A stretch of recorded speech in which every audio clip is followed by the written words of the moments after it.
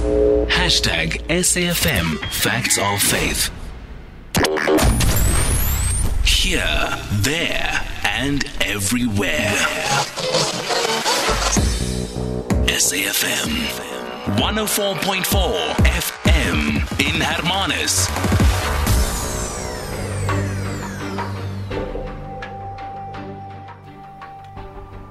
So the Supreme Court of Appeal has upheld an application from a religious organization, right, after an Isipingo Beach resident in KZN interdicted them from sounding an amplified call to prayer in 2020.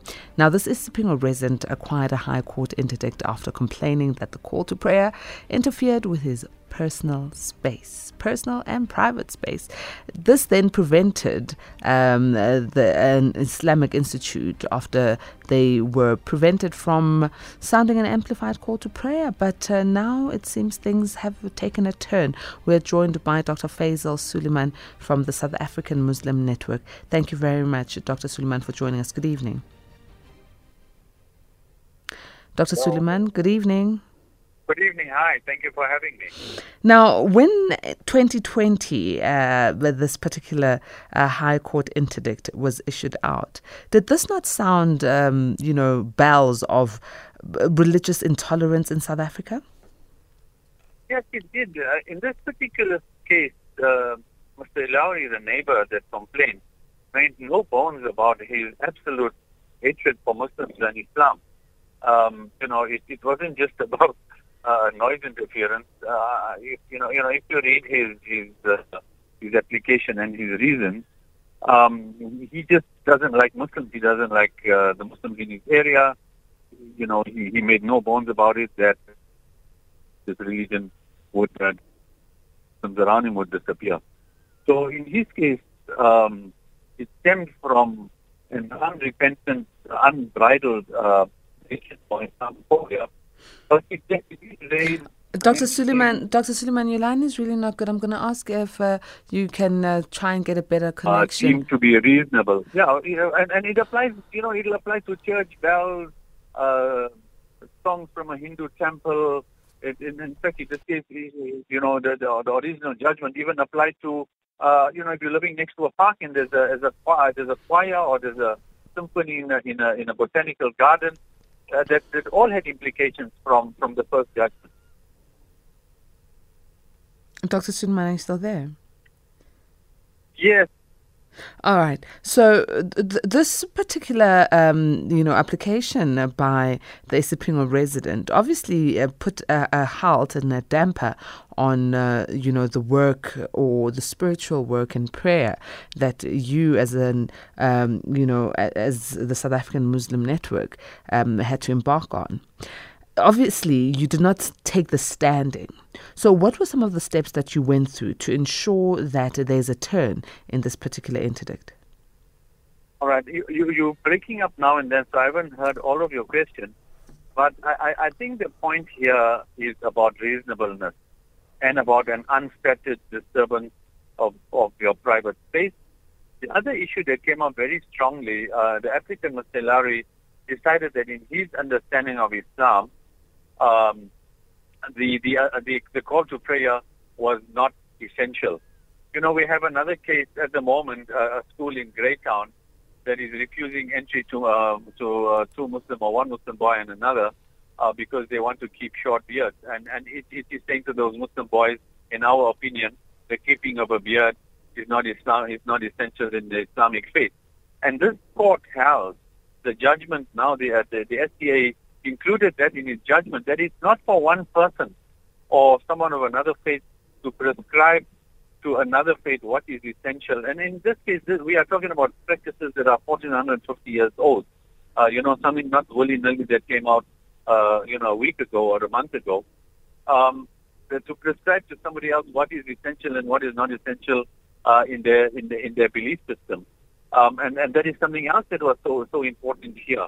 Because the implications otherwise were tremendous for all of these communities, for Ubuntu, for tolerance, for people living now in mixed suburbs where there are mosques where there were none, where there are churches perhaps where there were none, or even sports facilities. So it is such an important judgment in terms of reasonableness, promoting tolerance, and more importantly, keeping out the crazies of whatever religious faith one may have. I mean, if this was not upheld, you could have extremists from any religious group start to become vexatious litigants against other religious groups. And people with money and legal resources could then really make life very difficult for other religious communities who don't have legal resources. You know, Dr. Suliman, I'm always bringing back my mind frame to the fact that we, as South Africa, call ourselves a rainbow nation. So we understand that we are diverse, but we are connected or interconnected. And almost 3 decades into democracy, why are we still seeing such happening? Intolerance, whether it's for religious or cultural practices in our midst. And how can we root them out? Because it's not enough that we just have the courts give an interdict, but we should be able to be tolerant and caring for each other as South Africans. Absolutely. Tisha, you know, one of the reasons we started the project many years ago called the Mosque Open Day on Heritage Day, 24th hour, our public holiday of opening the mosque, was for exact reason that you're talking about, to say, we'll open the mosque for 2 hours, it's a public holiday, make it, you know, around your neighborhood, go visit the mosque, speak to these people that you ask about madrasa, ask about the mosque, ask about whatever you'd like to ask about, get to know each other. And our experience over the years has shown the very people that were objective to Muslims wanting to buy land to build a mosque or have a rezoning, after they've come to the mosque, they've met and had a discussion. And this is, in fact, we're saying now to the community in Isipingo, you know, go sit down with this madrasa. If there's an issue or around any mosque, if there's parking on a Friday, I mean, I live very close to churches. On a Sunday, you know, we've said to our mosque, open your parking on a Sunday, or if there's a school event, to the school around you, to the church around you, so people can come park in the mosque parking. Let's work together. Now, to answer your question, because religion is such an emotive issue, and very, we're talking about in some cases, thousands of years of deep held misconceptions, propaganda, deeply held beliefs. And Mr. Ellaurie, sadly, is a very prime example of this. And you have this huge right-wing movement now under the new Prime Minister, Mr. Modi, in India, unashamedly, promoting a nationalist, almost neo-Nazi, fundamentalist ideology. And like Mr. Trump, in America, when you have people in power promoting this, it gives legitimacy, in Mr. Trump's case, to rednecks, in Mr. Modi's case, to extremists, and clearly this is not going to assist what you spoke about, building the rainbow nation. So there's nothing like talking, nothing like going out and we've shown it in our democratic transition of sitting down and having a chat. Resorting to the courts and hatred is not going to solve any problems. And it is such an important lesson for us at the moment, particularly this judgment that says you have to be reasonable. You cannot let your personal prejudices then affect an entire community. It's about deeply held prejudices, and sometimes combination of the media.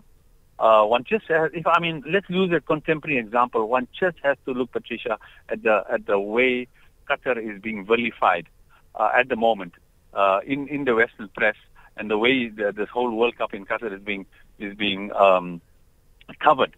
And the type of what is being asked of Qatar is, why haven't someone gone to the French and say, for a society that talks about freedom, you banning, you won't even let a Muslim woman in her home. You wanted to leave, and if she wears a headscarf, you are saying to her, we're going to rip it off you.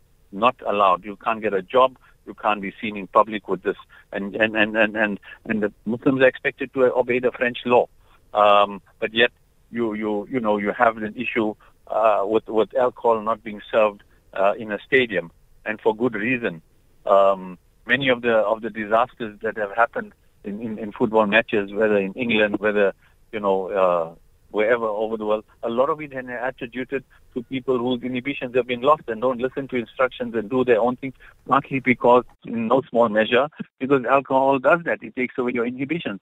So the part of the answer to your question is, it's also a strong influence of the media, how Islam is portrayed, how Muslims are portrayed, that helps to maintain the type of stereotyping and Islamophobia that we see. All right, so let's talk about the call to prayer. If anyone has gone into a community that has a mosque in it, there are certain hours in the morning, in the afternoon, that will have a sounding call to prayer. And this is what we are talking about. Dr. Suliman, did the call to prayer exist in the times of Prophet Muhammad? And was it the same? Because it seems like there's technology that's being utilized. And what is the significance of the call to prayer? So yes, the call to prayer, through inspiration, through a dream, the Christians had church used to ring the bell at the time to call people to church. We are now talking about 600 AD, and the azan started at the time of the Prophet to call people to prayer. The exact azan has stayed the same as has the Quran. There's no difference in that. Clearly, modern instruments, whether it's amplification, and these days you have an app on your phone that will tell you when is the azan, and multi-plural societies means you don't necessarily have to have it over a loud hailer. Particularly, look, apartheid made it such that Indians or Malays were bunched together. So you had almost homogeneous societies in those areas, and the call to prayer didn't disturb anybody else. And we're saying now that there are other ways of people knowing what time the prayer is going to be, or just setting alarms on your phone, apps, etc. So yes, in a case where you're in a mixed society, it may not be necessary to have the azan over the loud hailer. In Mr. Ellaurie's case, it wasn't the loud hailer that bothered him. He lived right next door. So even though they were reading the azan or calling out the azan without a loud hailer, it still bugged him. It just but he was an extreme example. But I think to your point, there are other ways that the mosque that I attend is in a mixed now, previously white suburb. The azan is not in a loud hailer, because it's not fair to wake people up, your neighbors up at 3 o'clock or 4 or 5 o'clock in the morning with a loud azan that is not applicable to them. So Muslims need to adjust as well. But it was not for Mr. Ellaurie to say to the Muslim community, I don't see the need for you to have an. I don't think it's intrinsic to your religion. It is intrinsic to our religion, but adjustments can be made clearly. So there's a message here that says religious tolerance comes with understanding each tradition and religion. A call to prayer in any religion should be accommodated. This is from Xolisa. There's also a voice note from an A-teamer. All right, This voice note is not appropriate, apparently. Okay, I'm going to stay away from it because we want to make sure that we are all on the right side. When it comes to intolerance of each other's traditions and religions, isn't it because we don't know about each other's religions and we don't interact much? You've just said now that in the community where you are based, it is a previously predominantly white community, and now it's a mixed community because of democracy. However, the mosque that is there does not do a call to prayer, an azhar call to prayer, and people are using apps and other means to remind them of the azhar and prayer times. But now that's the accommodation from the Islamic community to the rest of their community. But what if there was more education to the rest of the community so they could then also understand why an azhar is done and the significance of it is? How can we get this education going in our communities? Yeah, Pratisha, in case I didn't say it properly, the call to prayer is given. That's compulsory before the prayers. However, it is not necessarily in a society like we have now here to do it over a loud hailer. So you do it softly in the mosque. And that is absolutely necessary, but it's not necessary, like Very I say, loud, in yes. some cases, to have it over a PA system, where, it reaches all the people around you. So that's not necessary in societies where you're in a mixed suburb. You could do it in a homogeneous Muslim area, or, in other parts of the Muslim world where it's 99% Muslim or whatever, then clearly anyone who's traveled in the Middle East or ever will know that. So, yeah, absolutely. To answer your question, 150% correct. It's the ignorance. It's long-held prejudices. It's often what is taught, whether it's in a church or a temple or a mosque, that sometimes fuels the ignorance or fuels the prejudice. There's also, I think it was Dick Cheney or Donald Rumsfeld himself. It's not our fault that our oil is in Arab countries. So in order to justify that, you have to portray a certain. In South Africa, we had to have a rooi gevaar and a swart gevaar to justify apartheid, to make it a bit more palatable. And if you suddenly start to show Arabs or Muslims, particularly in these areas, as human beings, you may have to then kind of explain why you can wipe them out for their oil. But as long as you portray them for political reasons, Palestinians are very good examples, the Afghanis, when there was the Russian invasion and then the subsequent American invasion, as long as you portray them as the other, they are not us, they're not civilized, they don't look like us, they don't speak like us, they don't share our beliefs. I mean, George Bush famously, before the war on terror was unleashed on people who had nothing to do with 9/11, was like, they are the other. They're not us. They don't share our values. So it's okay to wipe them out. So you have to understand that the politics that is also intermingled with ensuring a particular worldview. At the moment, one just has to look at whether you agree, with Russia or you disagree. But if you look at the type of coverage of Russia and Ukraine, it's a binary.